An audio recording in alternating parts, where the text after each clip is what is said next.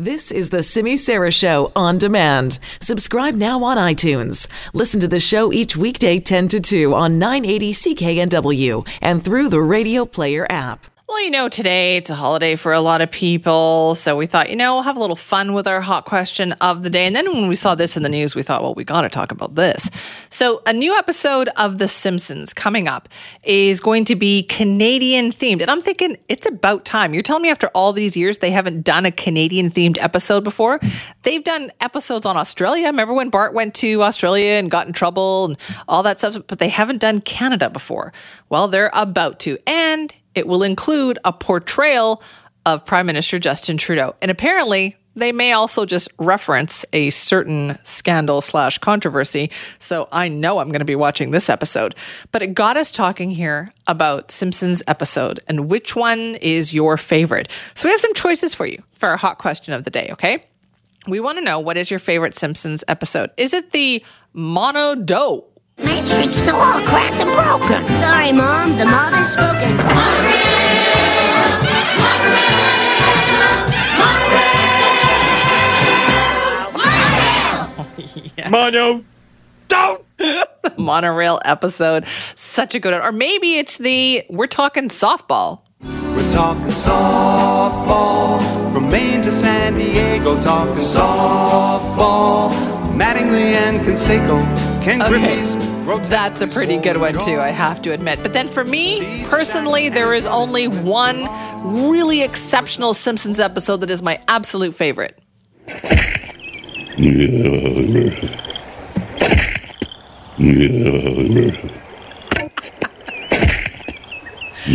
That's, of course, Sideshow Bob and the Rakes. Remember, that's the Cape Fear themed episode where Bart has to sing the entire score of the HMS Pinafore just to escape Sideshow Bob. Fantastic. Which one is your favorite? Or maybe it's another one. You can reply and tell me. Simi@cknw.com or go online and vote at SimiSara980. This is all because the Simpsons have decided to do a Canadian themed episode. You can call our Buzzline too, 604-331-BUZZ. 290. That is where the death toll now stands in the Sri Lankan bombings that happened this Easter weekend. The vast majority of the victims are from Sri Lanka, along with 39 foreigners from countries such as Australia, Great Britain, China, the United States, and others. 24 people have been arrested in connection with the explosions that took place at popular hotels and well-known churches. This is a country that is very religiously diverse. About 7.5% of the population in Sri Lanka is Christian. The vast majority, 70%, are Buddhist, about 12% are Hindu, and almost 10% are Muslim. Now, information and kind of visuals about the explosions has been a little slow to come out of the country, and that may have to do with the fact that the government has blocked social media sites such as WhatsApp and Facebook after the attacks happened. They said it was to prevent misinformation being spread, and that's a very legitimate concern. But there are also questions about what the government may or may not have known or what they were warned about ahead of time. Questions. Who did this? Why? I mean, people are still wondering. They want to know what went on here. Now, outlets like the New York Times are reporting that the government did have warnings about the attack. The Times is reporting that as early as April 4th, security agencies in India shared specific intelligence about the possibility of suicide attacks with counterparts in Sri Lanka. So questions surround the president, who controls the security services, for what he did and didn't know and what he did or perhaps did not pass on. So the country's president has now given the military some pretty sweeping powers to arrest and detain suspects after the 9 bombings in this case. Now, for more on this, CBS Radio military analyst Mike Lyons joined Sterling Fox this morning on the John McComb Show and explained what the intelligence community likely knows at this point and who the people behind the attacks may be. Well, they've actually have about 24 people now arrested in connection with this devastating suicide bombings that took place, coordinated against hotels and churches, clearly an attack on people of faith. The government's blaming a national Tawheed Jamia, or little-known radical Islamic organization, for the bombings. And it did say it had some information out before. There were some warnings by individuals on social media. And it's likely that they're going to investigate also that they were involved internationally, that they must have gotten help from folks outside of Sri Lanka. That will be probably where they'll start when they look to investigate. So the country's civil war, as we've been hearing, ended about 10 years ago. In fact, 2009 is when peace was finally made. But as Michael Lyons pointed out, that Islamist jihadist movement that exists in parts of the Middle East is present in Sri Lanka. In fact, other countries have been on alert through that part of Asia, waiting for signs of this. And some of those in the group choose to attack what they call easy or soft targets. The civil war that was fought was significant, went on for many years, and it did end over about 10 years ago. But it looks like now this is about the unfortunate spread of this Islamist jihadist movement that takes place in the world that's gained momentum outside of the Middle East and Middle East proper, let's say. And they look for targets of opportunity and use these terrorist threats. I mean, there's nothing you can do to prevent a suicide bomber other than stop the means from the individual of having the capability to do it, and that's probably where the government said that they failed. They should have been more vigilant in taking this threat more seriously and checking in on these people before it happened. And that is where a lot of this focus is right now, because as I mentioned, other countries are saying, listen, we shared intelligence with Sri Lanka about this very specific threat. And once they shared that with the security agencies, nobody, like, what happened to it? Why were people not alerted? Why did they not put extra precautions in place? Mike Lyons said that as well as the threats and the warnings of the attack through social media weren't taken seriously, at least not anywhere near as much as they should have been. And I think that we're always challenged in today's world with that because of the saturation that takes place and what people put out there in different forms, both in written and audio and video format. I believe there was a YouTube video of one of the individuals here claiming that they would increase this war and take the message and the threat and the attacks to the infidels, but it gets dismissed as either crazy or just too broad and capable of actually trying to follow up on them. But I think in today's world, it's something that they're going to have to reconsider. They ended up suspending social media activity on Sri Lanka for the time being. Yeah, because and that's way to make sure disinformation wasn't getting out, and they weren't allowing. Let's say the enemy was using social media in order to communicate, then it'd shut them off from doing that. Right, but the system, the way the country is set up with its government is also raising a lot of questions here because the Prime Minister of Sri Lanka, who is Ranil Wickremesinghe, is asking questions, addressed the media after the attack, saying that the government is going to be investigating. And the reason why that is it is the president who is in charge of the national security agencies. There has been this kind of ongoing political dispute between the president and the prime minister. So you've got the president who may have been told by the security agencies what the warnings and the threats were. And now you've got the prime minister who did not know and was not told, saying that the government's going to be investigating the reason that robust security precautions were not in place. While this goes on, we must also look into why adequate precautions were not taken in this respect. But first and foremost, we have to ensure that terrorism does not lift its head in Sri Lanka. We cannot allow that. And we are prepared to take all measures necessary to ensure that terrorism is contained and wiped out in this country. We will get all assistance possible from Sri Lanka and outside to contain this menace and to wipe it out. What we should do is hold our unity as Sri Lankans and ensure that we wipe out this menace once and for all. That is Prime Minister Ranil Wickremesinghe talking about what the government plans to do here. The Justice Minister as well has also spoken out saying we are ashamed of what has happened. He called the attacks a colossal failure on the part of the intelligence services. So you can kind of see that within the government here, the lines are already being drawn. They've got several ministers in the government now calling on the national police chief to also resign here. And meanwhile, you've got the the supporters of the president who are pushing back, saying that, no, we did everything possible. So they've actually appointed a special committee already that is led by a Supreme Court judge to investigate this matter. And so there is, what did they know? What did they not know at this point? And how much warning did they give to people, or how much security did they put in place? And the reason why as well this is generating so much discussion is that 10 years of peace in Sri Lanka really changed things in that country, where every year they have seen increasing numbers of tourists come to Sri Lanka, where tourism now is a huge industry there, as demonstrated by kind of the targets that were chosen by the group involved here. Dil, thank you so much for joining us today to talk about this very difficult subject. It was near and dear to you. You know a lot about this area. I do, Simi. I'm a Sri Lankan now living in Ireland for the last 20 years. And I left Sri Lanka when I was 21. Like many LGBTQ people, I felt I had to leave because homosexuality is yet to be decriminalized in Sri Lanka. But having said all that, it's still my home country, and I absolutely adore it.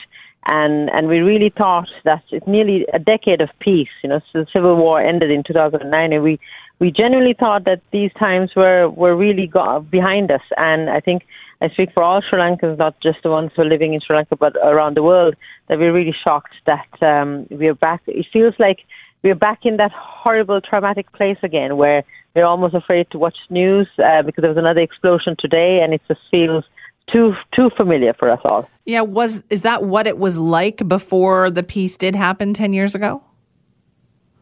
Yeah, it was always there was an element of unpredictability. You just didn't know when there would be a bomb and where it would happen. It was just, it is very difficult for people to actually live a sort of a normal, regular life, because it just went on and on for decades. And it was mainly between the Tamils and the Sinhalese, which are mainly the Buddhists and the Hindu. And this has really caught us by surprise that for the first time Christians have been targeted. And for me personally, the church, St. Anthony's Church in Colombo, would have been the church that my family went to. I have very fond memories of growing up in Sri Lanka and going to that church with my grandfather. And that church has a special significance for people from Colombo because it's very inclusive. You have Buddhists, Hindu, and Muslims who go to that church because St. Anthony, for some reason, is respected by people from different religions. And the lovely thing is you would have a Christian worshipping shoulder to shoulder with a Hindu person or a Muslim person in this church, and it's really quite tragic that it had to be the target of this. And then the hotel, the Cinnamon Grand, would be a hotel that I stayed in just less than a year ago, and my cousin, the entire family was meant to be having lunch there, and the manager who took their reservation sadly died in the bomb blast. So it is extremely close to my heart, and it's horrific to know that unfortunately all this is unfolding all over again. Dil, how large is the Christian population in Sri Lanka? It's quite large. I believe it's about 1.7 million. I mean, for a small country, we have quite a large population. I think it's 17 or 18 million people. And we're trying to explain that to Irish people who, our country here is like about 6 million people. They're like, what? It sounds so big. But the beauty about Sri Lanka is that they've had 4 major religions. You have the Buddhists, you have the Hindu, you have the Christians, and the Hindus. And we all live side by side, we coexist happily. Anyone who's ever traveled to Sri Lanka will be very familiar that one moment you could hear the calls for prayer from the mosque, and the next moment you'd hear church bells ringing. And we actually we observe all the public holidays. Like Buddhists, the full moon is a sacred day for them, so on a monthly basis we have a bank holiday on the full moon. And then this before we talk about Christmas and Easter, and before we look at the Muslim holidays and the Hindu holidays. So it's in a way Sri Lanka is a model how religion can coexist, and yet we've had numerous acts of senseless violence over the years. And when the civil war ended in 2009, I know I speak for many Sri Lankans, we were all very uneasy at how it ended because it didn't feel like there was real meaningful resolution between the two parties involved. And I suppose I in some way feel this was something that was going to reemerge because the road to peace is a very long, hard, and precious one. And I really felt in 2009 the way it was handled, it wasn't done in a way that brought meaningful resolution for both sides. So it's really sad that we may be at the start of yet another conflict in our country. There was a lot of questions about what the government knew or didn't know, perhaps leading up to this. They also blocked some social media sites such as Facebook and WhatsApp immediately after the bombing. What kind of relationship does the government have with the people there? Well, it's really interesting when it comes to media and Sri Lanka, because my cousin, and I'm going to try and not get upset when I mention his name, Richard de Soisa would be the first Sri Lankan journalist who died over 25 years ago because of his journalistic integrity. And they still commemorate his death on an annual basis because he spoke out during the troubles in Sri Lanka and leaked to the international media just the level of discrimination that was happening between the Sinhalese and the Tamils, and as a result, he was actually murdered and by the Sri Lankan death police. So there is a very again uncomfortable history there between the Sri Lankan government and the media, and I find it very interesting that there haven't been any images of the hotels that were affected. Yeah. By the bomb blast. You only see the pictures of the churches, and I think it's mainly because of the tourist industry. They don't want this horrendous incident to impact on the tourist trade in Sri Lanka, because it is unfortunately one of their biggest industries. But I just feel when you start, the democracy, true democracy if journalists are able to speak their mind, and Sri Lanka has had a long history where there's been self-censorship, where journalists have not been able to speak their mind because they knew if they did, something like what drastic that happened to Richard de Soisa may happen to them. And it's really interesting that the government has known about this since January. Actually, in January this year, they apprehended a group of people and found 100 kilos of explosives and 90 detonators. And this was just in January. So they knew something was happening. And I believe that even the ministers were told to increase the security detail, which they did. But unfortunately, none of this information was passed on to the public because I think, again, they didn't want to maybe make people panic, maybe even let it leak into the international press, which then would maybe impact on the tourist trade. And I think that is a really dangerous ground because what's more important here is people or profit. Absolutely, people are more important. And I know there's a lot of Sri Lankans, a lot of us living either there and abroad, who are outraged at the fact that the Sri Lankan government knew this and they didn't act in an efficient and timely fashion. It's interesting, though, that when you talk about the tourism industry in Sri Lanka, because 10 years ago that wouldn't have been the case, and so that really indicates how far Sri Lanka has come when it comes to peace and putting that out there in the world. Yeah, absolutely. I mean, in 10 years, I think people are feeling much more comfortable about traveling over to Sri Lanka. Even when I went over last year for the first time in a number of years, because my mother was ill, I remember being quite surprised at the growing up in Sri Lanka. I was so used to police and army checkpoints every few kilometers. Going into a hotel or even going through the airport, you wouldn't be able to go into a government building without metal detectors. It was a very common way of life. And last year when I went there was none of that. So there was a real feeling I felt that people thought, the troubles are very much behind us. And maybe there's an element of, they're realizing now, hang on, maybe we were a little bit too complacent and we didn't take what happened in January and the few other incidents they had. Even they had an incident, quite a serious incident last year as well, which involved a death of a Buddhist a man and a Muslim man. So these are all, I think, incidents that should have been taken more seriously. Instead of worrying about how is this going to impact the image of Sri Lanka, again, let's bring it back to the people.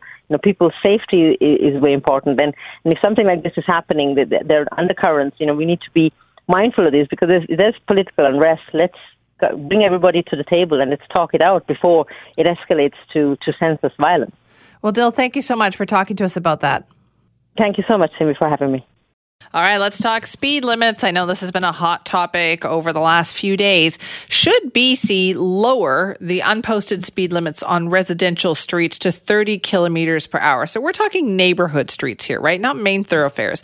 This is an idea that is being promoted by Vancouver Green Party councillor Pete Fry. He'd like to see the province drop that default speed limit. And he's got a motion coming before Vancouver City Council that calls for the city to work with the Union of BC Municipalities to lobby for this change. So obviously we had a lot of questions, right? Because this has sparked quite a discussion.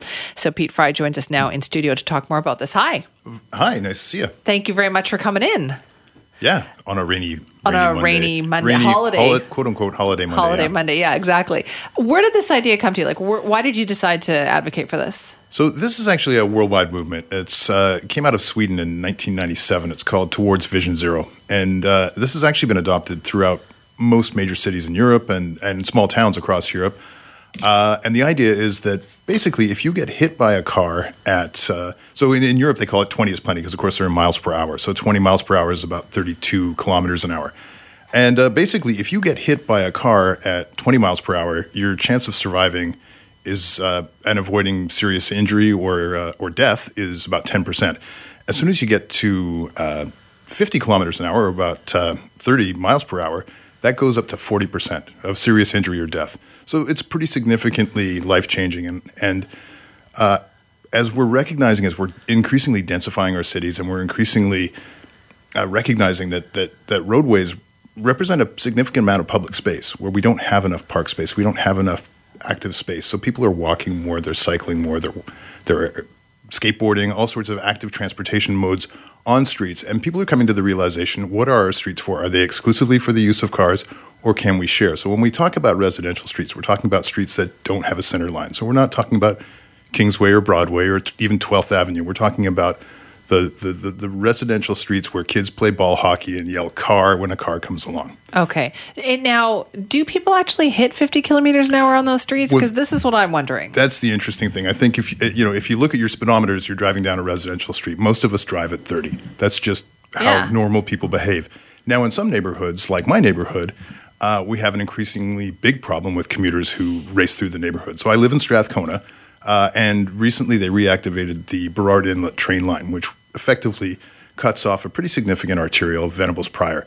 And when it cuts off, and this can be for 10, 15, even 20 minutes at a time, commuters get frustrated. They start rat running through the neighborhood, and they find all sorts of traffic calming measures that frustrate them even further, and they start driving at 50. And it's noticeable when people are driving at 50 in a residential neighborhood, and it's scary, and it's dangerous, and this is the kind of conversation that a lot of communities are having. So a lot of the responses I've been getting to this motion have been from people who are, hey, can you add my neighborhood to this potential pilot project here in the city of Vancouver? Because we have a problem in our neighborhood. Interesting. Because I was thinking about this too, because in my residential neighborhood, there's a lot of little kids that play out on the street. And we have a lot of signs out, right? Parents put the signs out telling people to slow down. And I don't think anybody actually goes 50 kilometers per hour. But I was wondering what the end result is. Is it to get people to slow down? Is it to save lives? Because the majority of pedestrian fatalities happen on busy streets, not on residential streets. That's right. And so ICBC maps injuries and fatalities, and you can readily look, and it's the injuries and fatalities are predominantly on arterials or secondary arterials. Rarely are they on residential streets. But then the question becomes, what is an acceptable number of death or injuries on residential streets? Is there a threshold that somebody has in mind that is an acceptable number? Or is it maybe just an appropriate behavioral response to encourage people to just go slower on residential streets? I tell you what I would love to see enforced is stop signs on residential streets. Yeah. That is a huge problem where people do the California stop or the rolling stop at stop signs in residential neighborhoods. Yeah, for sure. It is. And this isn't. I think one of the critical kind of considerations in this is that it's kind of an empty gesture without any enforcement. Mm-hmm. So recognizing that this is kind of a behavioral approach to just encourage people to be a little bit more mindful of their surroundings when they're in residential neighborhoods. That's one part, and allowing the police the opportunity to enforce. So, for instance, in my neighborhood of Strathcona, when we know that there's a train crossing and traffic's getting backed up, and we know that commuters are going to start getting aggressive and traversing the residential part of the neighborhood, that'd be a perfect opportunity for the police to maybe just set themselves up and say, hey, you know what? the speed limit now, the default speed limit is 30 kilometers an hour. It's not 50, so slow down. Right. Is education what's needed here, or do we really need a change of law? Well, Portland, Oregon recently passed this for their entire city, and it's become sort of a symbol of what they aspire to be as a city. And so it has actually extracted sort of a behavioral change. And what's really interesting is it's taken things like controversial issues like, say, separated bike paths that get a lot of people angry and stuff. It's actually allowed cyclists to feel more comfortable going through residential neighborhoods rather than needing to have a separated path on an arterial. So it's actually kind of had a benefit for a lot of things that upset people around arterial traffic. So there's a whole, it's really a shift in how we view certain types of streets. Is this a Vancouver problem, or do you think this applies to communities everywhere? I think this applies to communities everywhere. And this is where the Vision Zero is picking up momentum. Seattle just passed this for parts of Seattle. New York's passed this so big cities around the world are saying, you know what, let's rethink how we treat our residential streets. What about outside of Vancouver, though? Like, is this relevant in like Maple Ridge and in Surrey and in Langley? Well, I've heard from a number of councillors from other municipalities within Vancouver, and of course, Victoria has been pursuing this for quite a while. And so, in the urban centers, for sure.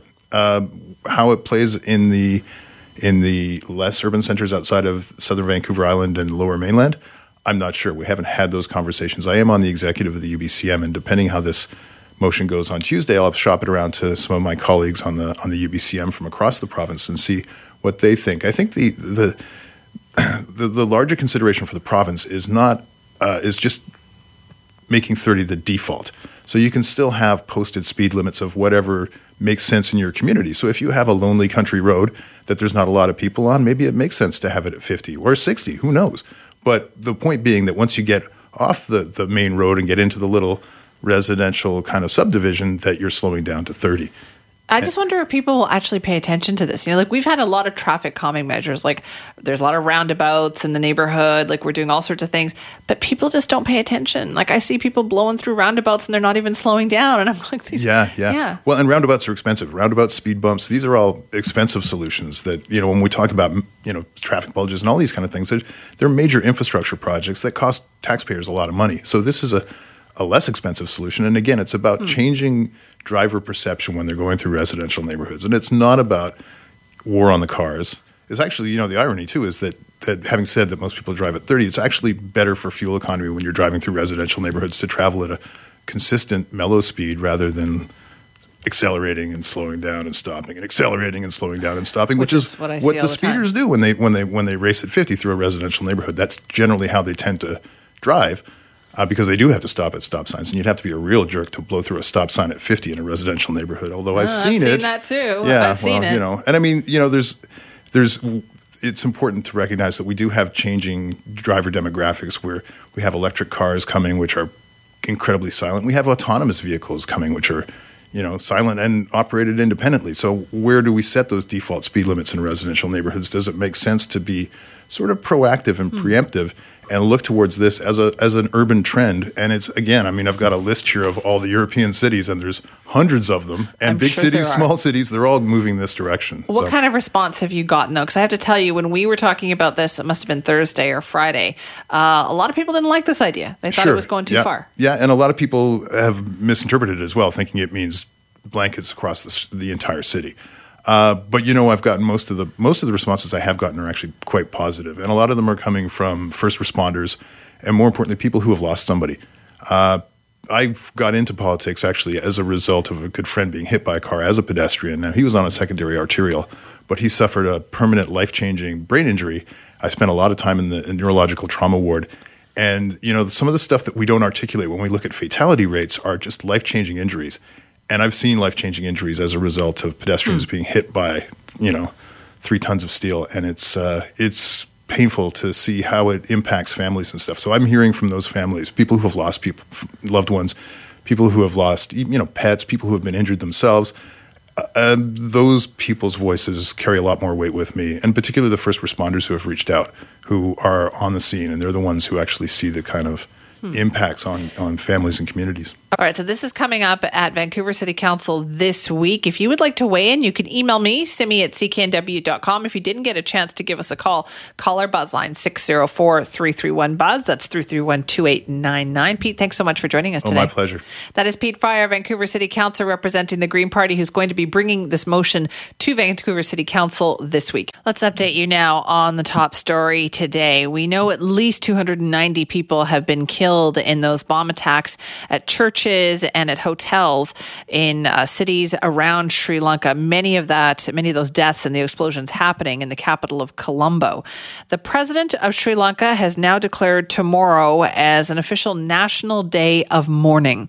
In issuing a statement, it also says that the country is seeking international assistance as it's trying to get to the bottom of the Easter Sunday bomb blasts. Sri Lanka is citing intelligence agencies' report that, quote, international groups were involved with the attacks. The statement also said that the president instructed Sri Lanka's security forces to provide additional security at the country's Catholic churches. And we know we were talking about the religious diversity that they have there in Sri Lanka. About 7% or so of the population in Sri Lanka is Christian, and the vast majority of the population that identifies as Christian is Roman Catholic, hence the large number of Catholic churches that they have there.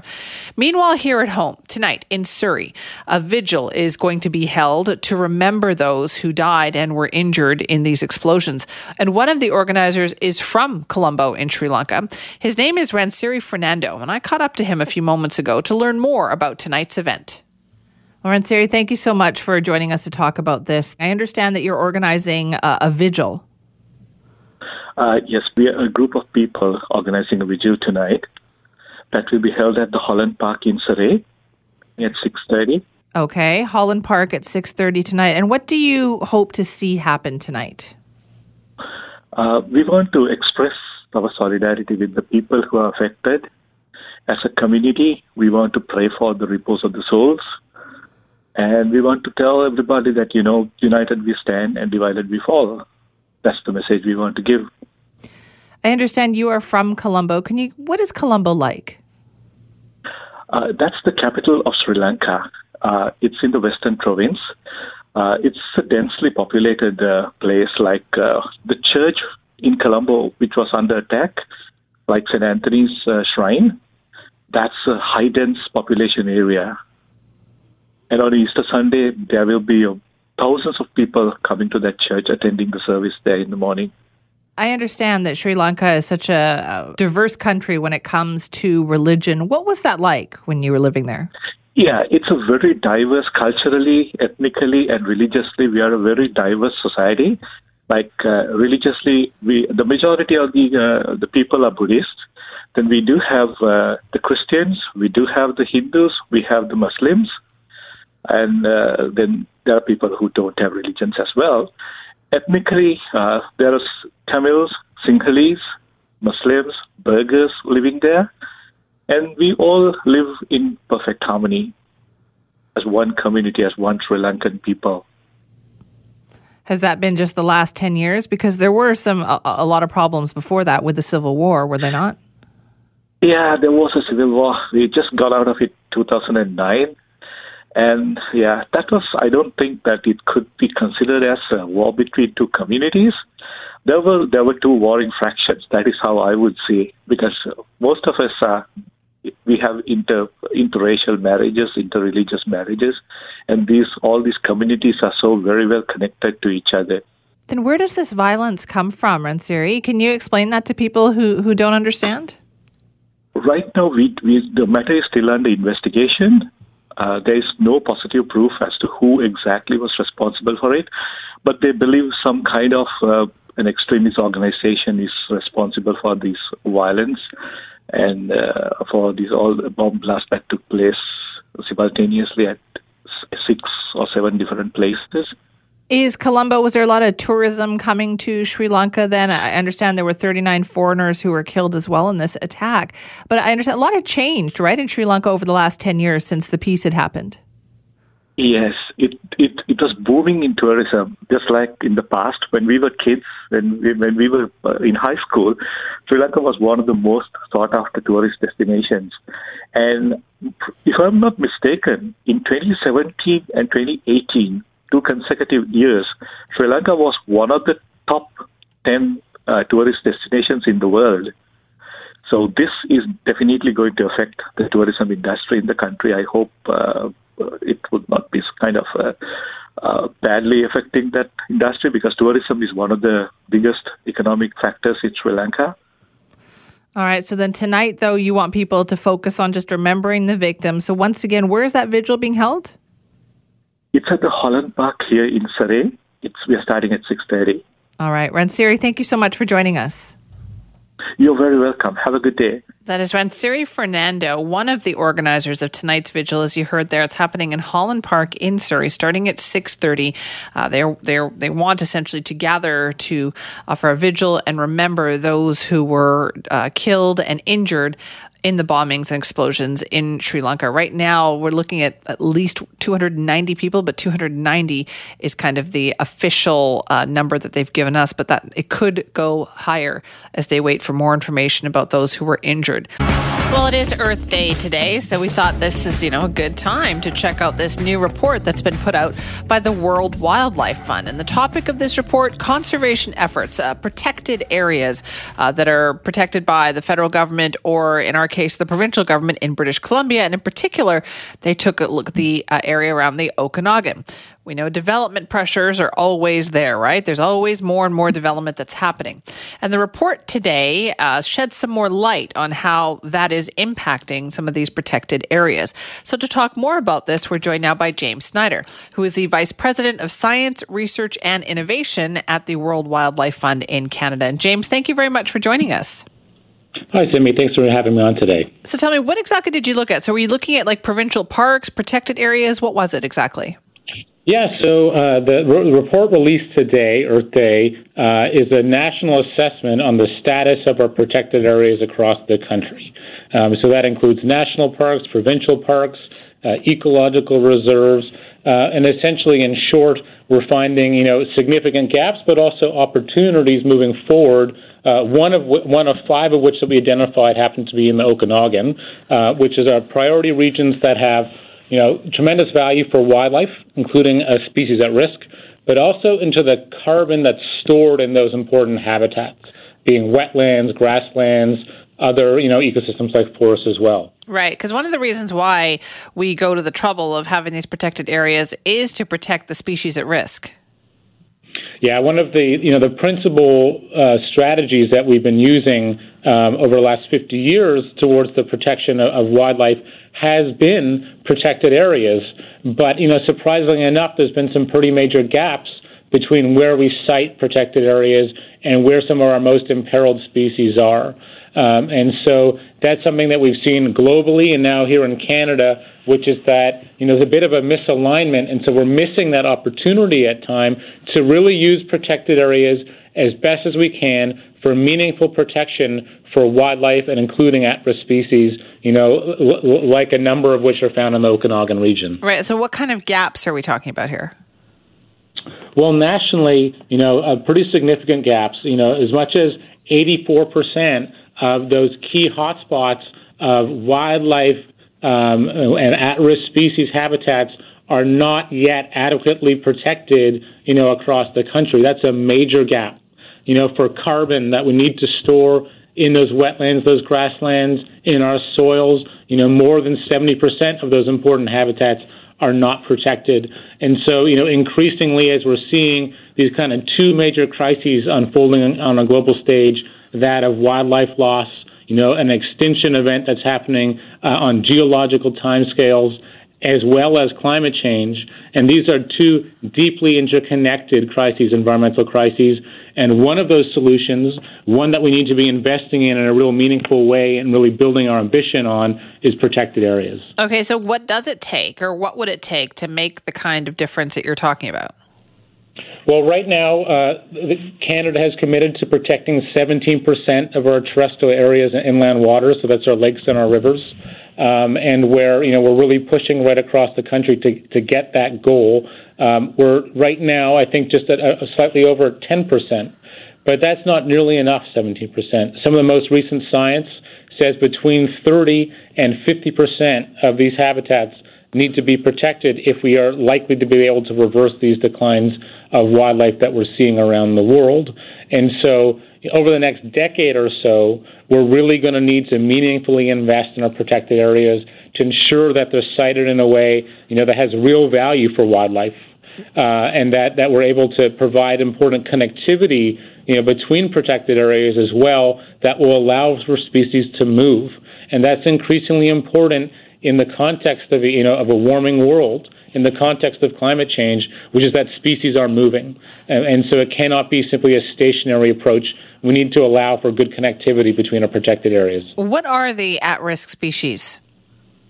Well, the Okanagan region is actually one of the hot spots that we found right across the country. There's a large number of them, although we've highlighted in our report two, including the desert night snake, which is at quite highly at risk within the region, at risk of extirpation, so being lost from Canada, and that's largely being attributed to urban and agricultural development as well as roads, and roads are often an issue for snakes right across the country, as well as the pallid bat.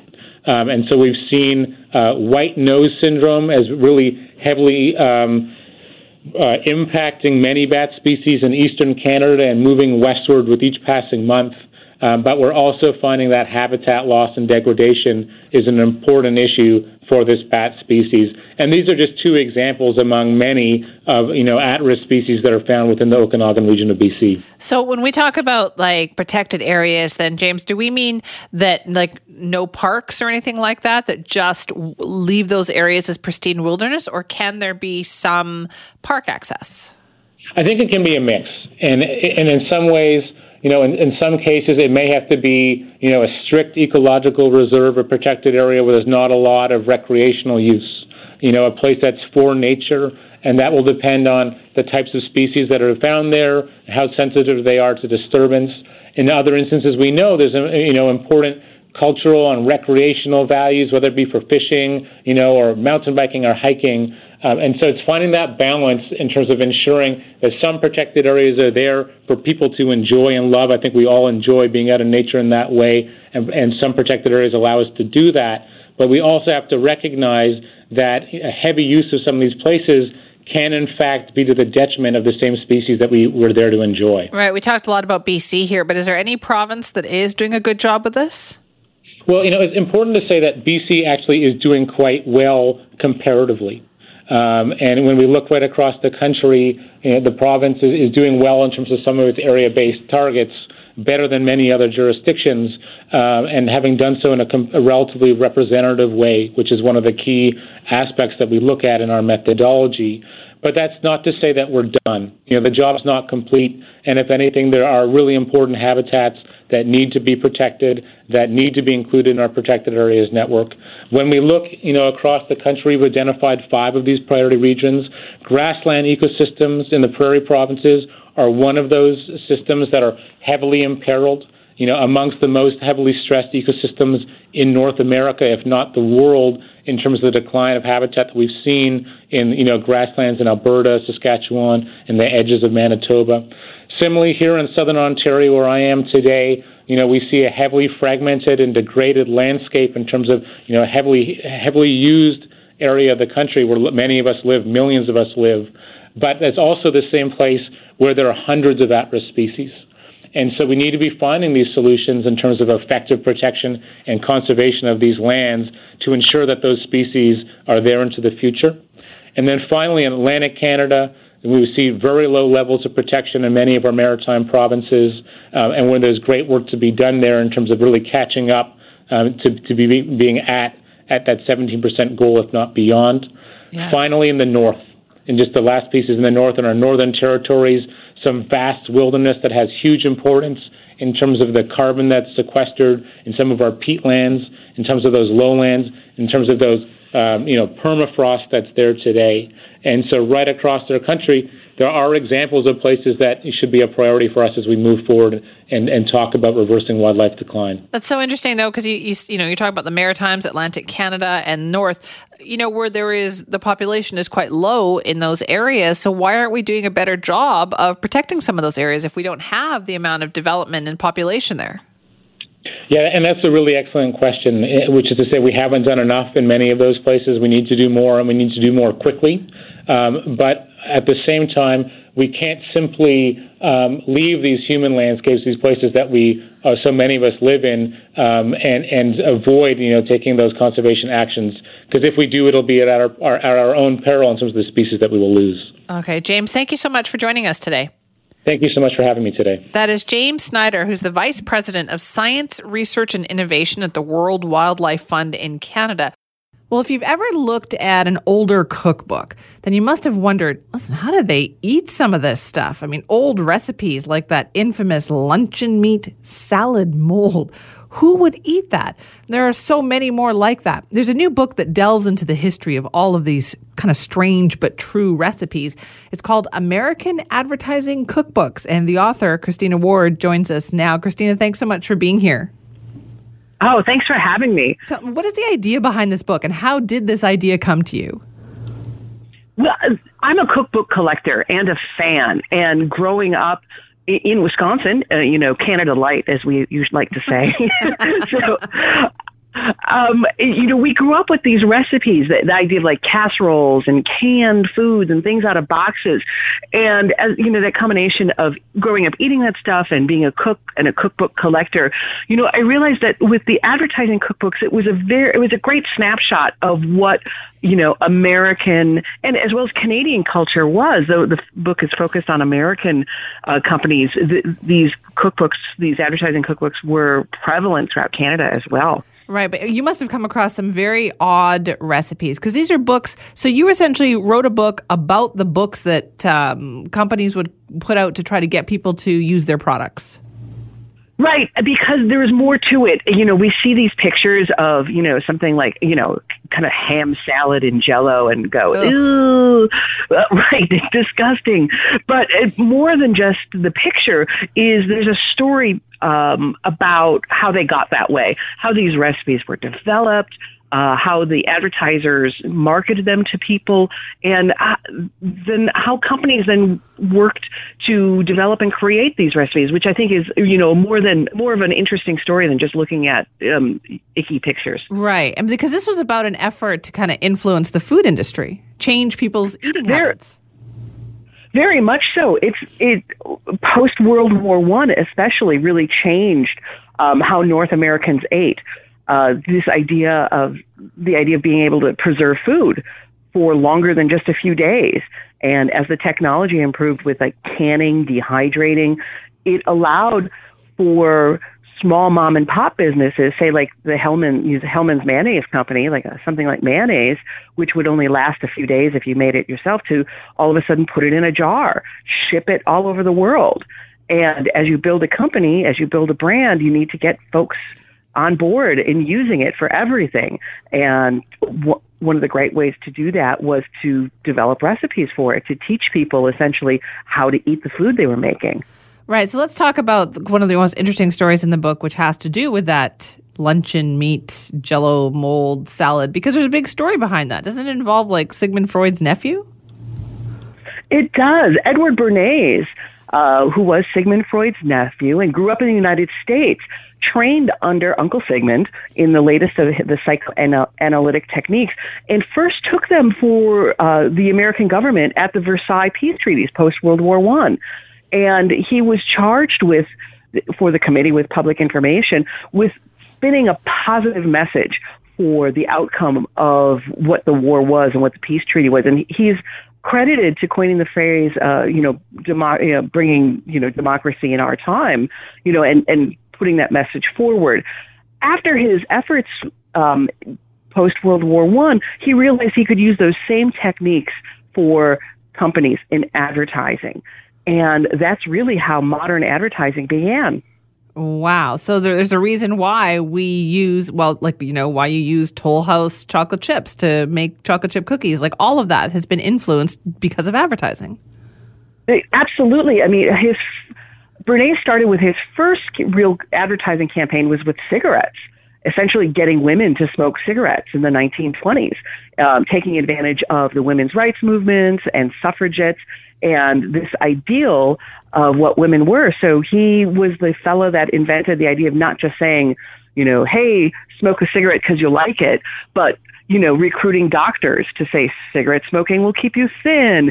Look at all the movie stars now smoking cigarettes. And so by using those techniques to really work on the aspirational nature of people, of us wanting to be either better people or, playing on something in our brains, he was really able to move advertising forward.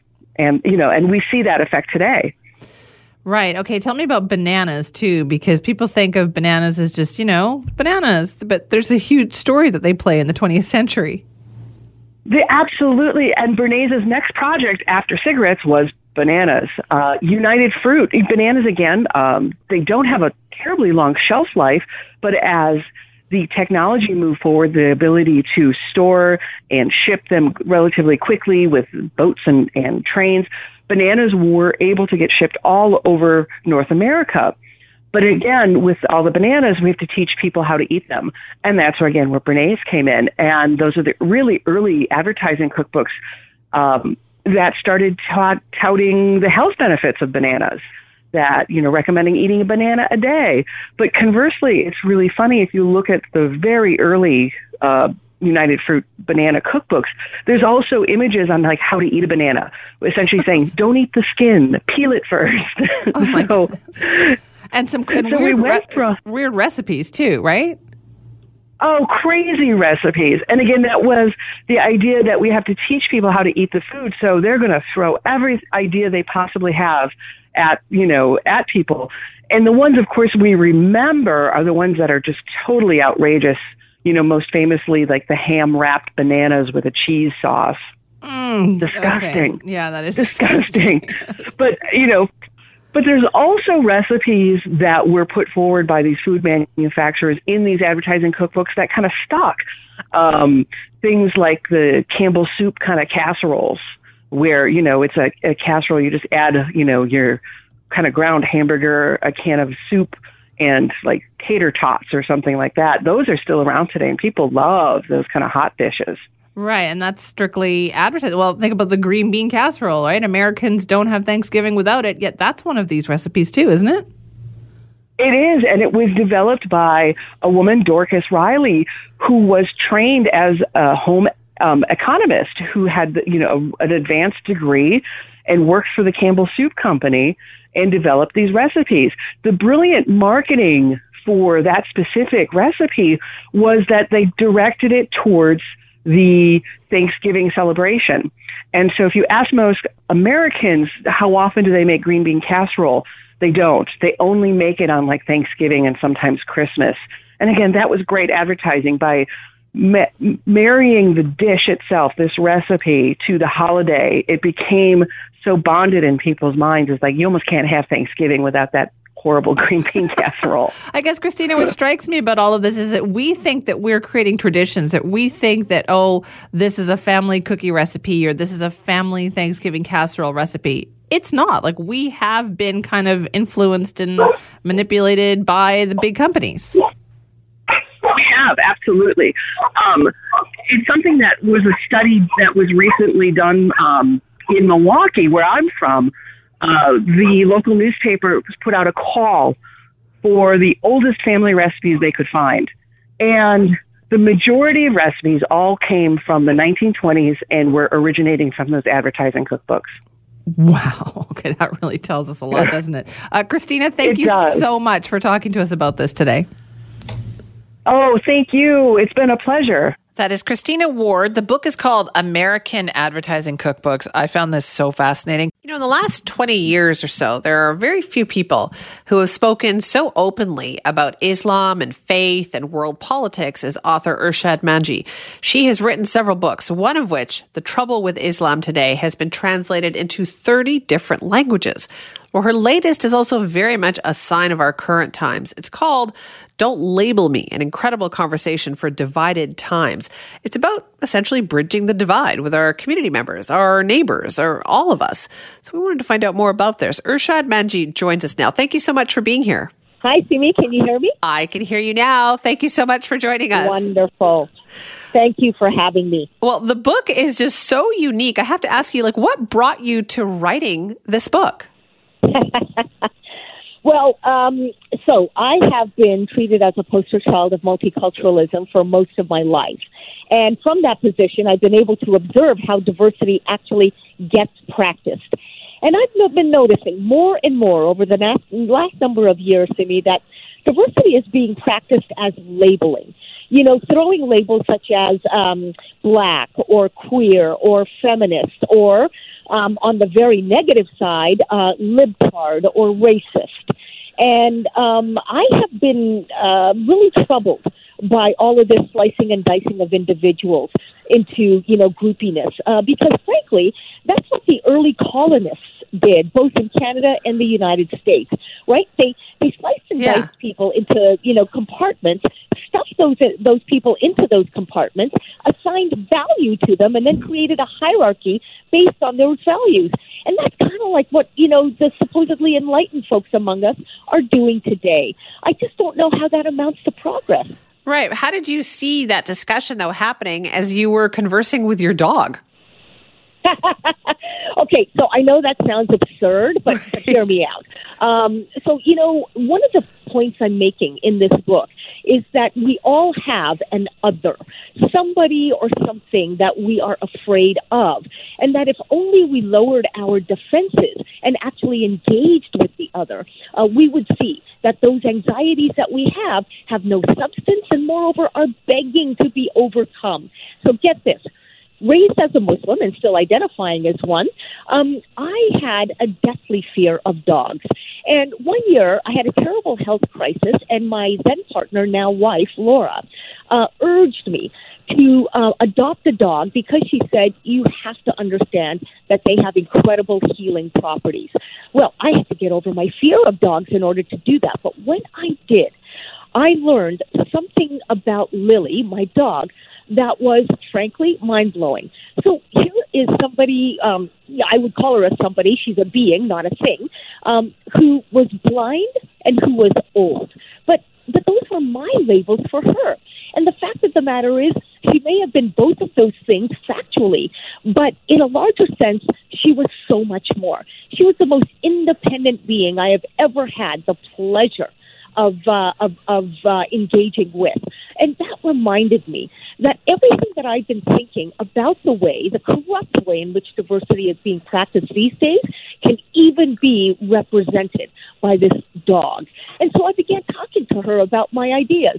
And I'll just finish off the story by saying, every once in a while, she would tilt her head as I was speaking with her, as if to ask, Mama, what have you been smoking?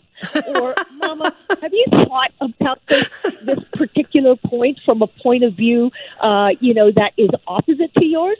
That's when I realized, my God, we can actually role model the kind of discussion in this book, Lily and I, that I am suggesting that our readers try with the people in their lives. So how would that work then, Irshad? Are you suggesting people that you disagree with, we're so quick, you're right, to label people and say, I'm not going to talk to that person. How do you break bread with those people? Well, I'm going to say something that might sound obvious, but then I'll backtrack to explain why it's so hard. First thing we got to do is take a deep breath and slow down the blood rush in our body. You see, we are all born with a brain that is, in the first instance, impulsive.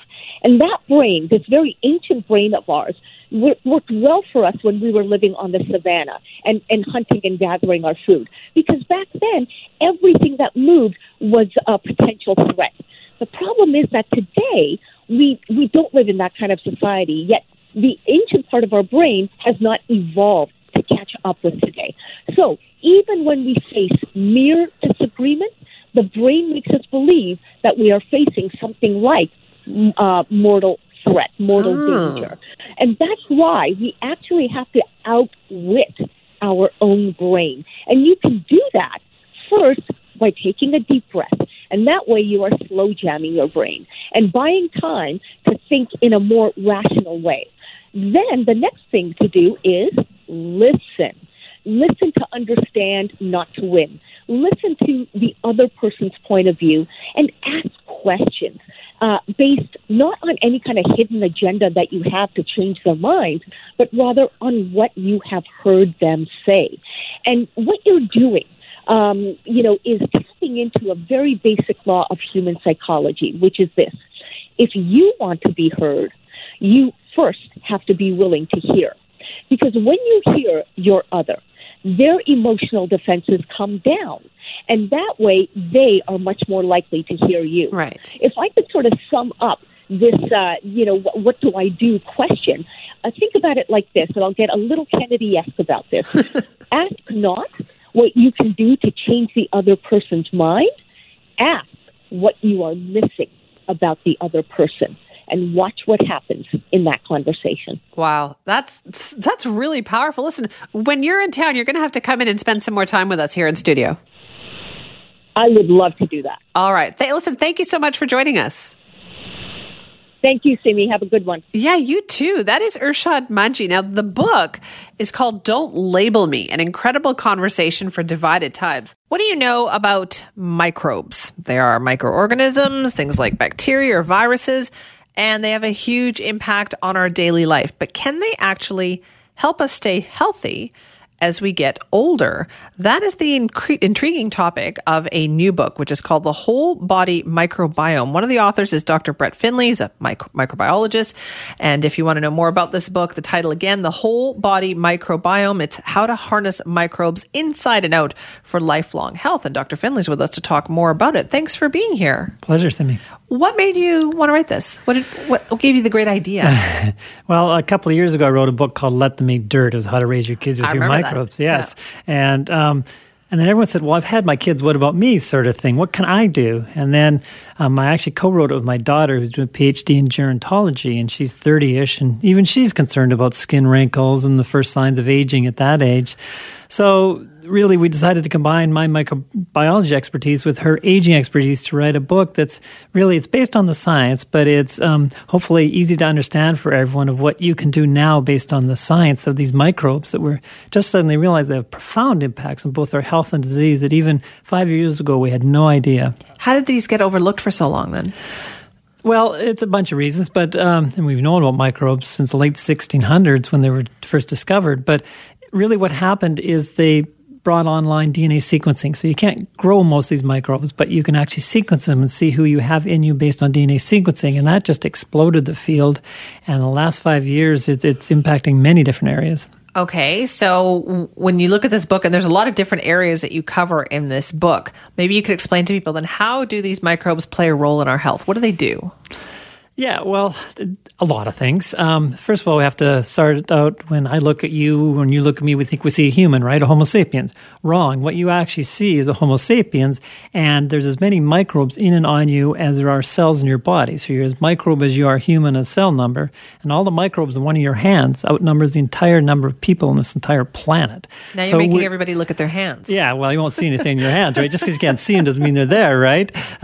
So we are basically the superorganisms that us and all these microbes that live in and on us. And what we're now realizing, they make these molecules and they digest our food and they do all these different things that we realize play big roles in both health and disease. So to take a look at disease, for example, the top 10 reasons why the average Canadian dies, number one, there's only one that's actually microbe, and that's pneumonia. But it turns out that if you take a look at these now with what we know, 9 of those 10 reasons you're going to die now actually have microbes at the center of them. We just never realized before. How? Like you're talking about things like heart disease and everything. Let's take cardiovascular disease. That's heart attacks and strokes, atherosclerosis, right? Yeah. So when you eat red meat, what happens is the microbes break down the red meat in pieces of it, and they form this molecule that gets changed in your body, and that molecule then causes atherosclerosis. So if you take animals, we call them germ-free, they have no microbes in them, you give them all the red meat you want, they will never get atherosclerosis. And vegans and vegetarians, they lack these microbes, they don't eat red meat, they have way less levels of this. And for the meat eaters, there is hope because, at least in animals, if you drug the enzymes in the microbes. So drug the bugs, not us, but drug the bugs so they can't break it down. You can then feed these animals copious quantities of red meat and they actually don't get atherosclerosis. So that's heart attack and strokes right there. Okay, I'm wrapping my head around that. That's really quite something. So now what we're talking about doing then is altering the microbes to affect our health. Right, and the best medical example is a gross topic, but one of my favorites is fecal transfers. And I've heard about this. That is what it sounds like. You take feces from a healthy person, put it in a sick person. There's this disease caused by Clostridium difficile, or C. diff, which you go into the hospital, let's say you're having a hip operation, you're going antibiotics, and then what happens, the antibiotics kill off all the healthy microbes, and then you get this horrible disease, and this kills people. So it's caused by antibiotics. So how do you treat this disease? Antibiotics have maybe a 25% treatment rate, but if you do a fecal transfer from a healthy person, you get a 94% cure rate. Unreal. And that's the first real medical example of a disease that could actually kill you being saved by simply swapping your microbes. Unbelievable. So how can we use microbes to help us age better? Be healthier, live longer. That is the genesis of the book. What can we do now based on the science we have? And there's many things you can do. Some are fairly simple. Diet. For example, there's this thing called the MIND diet, which is basically the Mediterranean diet. If you follow that, it's fruits, nuts, vegetables, all the things you're supposed to eat. Very little red meat, glass of red wine a day, yay. And not much butter and things. If you follow that, you can drop your dementia rates by at least 50% just by a diet. And we know what the diet does. It changes the microbes into much healthier microbes. They block inflammation, and this then decreases Alzheimer's and dementia, for example. Exercise is another way. You think exercise, well, it's good for my heart, right? Well, it turns out what exercise does, it actually pushes your microbes to a much healthier composition. So not only are you giving you heart health, you're giving your microbe health. And these microbes, we know now, actually basically then promote some health benefits that way. It sounds like the microbes really run the world. Well, I'm biased. I tend to believe so. They certainly play a major part in it, and that's something we didn't know a few years ago. So what things can people do then to improve their health? These are the things that we're always told to do. Right. But are there other things as well? Certainly. Here's one that's I found a bit surprising, is brush your teeth 3 times a day. That'll drop your Alzheimer's and dementia rates by over 50%. What? What does brushing teeth have to do with brain disease, right?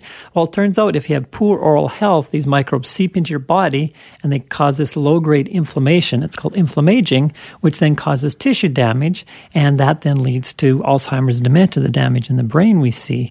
And this is a theme we see throughout the book, that if you can keep your microbes healthy and decrease this inflammation, you can block or decrease a lot of the effects of aging. And what happens when you turn 65 or so is your microbes fall off a cliff and they go to this really bad kind of composition that's very inflammatory, and your gut also gets more permeable, so these microbes seep through and cause this inflammation. So again, only in mice, but if you take young mice and do a fecal transfer of the feces into old mice, you decrease that inflammation, and the old mice seem to live longer. So let's have a party with young people sometime. But then how do you determine who the healthy people are? Like, what makes that person healthy enough to be the person that you'd be like, yes, use that person? Well, one of the fun things is as we live longer in society, there's some amazing studies of people who live to 100, 105, 110. We're looking at those microbes.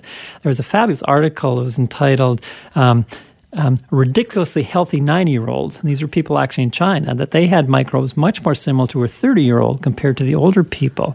So one of the ideas is if you can keep your microbes in sort of a healthy configuration, you can actually decrease and delay all the symptoms we see with age.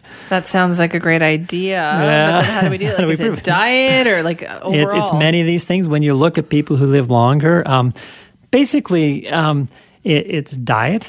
It's exercise. You should be motile. You should be having social contact with other people. Don't just live in an old folks' home all by yourself. You should be on that rug with your grandkids and letting the dog lick you and all that kind of stuff to get your microbes. And decreasing stress.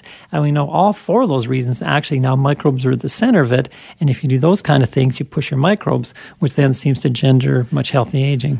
Now I have to ask you this, Dr. Finley. What do you think of when you see people using like antibacterial stuff on their hands? I go nuts. I mean, why is that? Well, because I think we're done with the age of infectious diseases for the most part. I mean, if you look around at what affects people these days, it's not rheumatic fever, it's not polio, it's not smallpox, it's obesity, diabetes, metabolic diseases, Alzheimer's type things.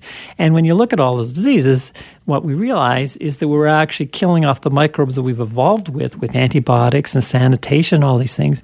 And yes, that works great for decreasing infectious disease, but it hasn't worked so well for basically it's getting rid of all the good microbes. Right. So there's a balance here, right? It is a balance. I mean, I wish I called the book Eat More Dirt or something, because it applies throughout your life. Right. So there is cleanliness and then there's going overboard. And yes, you should use hand sanitizer if you're going to the hospital or an old folks' home, but you don't need hand sanitizer in every room of your house. You don't have to wash your hands 500 times a day. Once with soap and water with dinner, Embrace your microbes. Go outside. Get dirty. That's what we've done as a species for eons, and now we're avoiding that. We live in these clean bubbles, and that's bad for your microbes. This is why I love having you on, right? If you come on, I think you scare the crap out of people out there. They're going, what Literally. is this guy talking about? Yes, you do. The book is called The Whole Body Microbiome. It's how to harness microbes inside and out for lifelong health. Dr. Finley, thank you for joining us. Absolutely, pleasure, Sammy. And the author, of course, Dr. Brett Finley, microbiologist.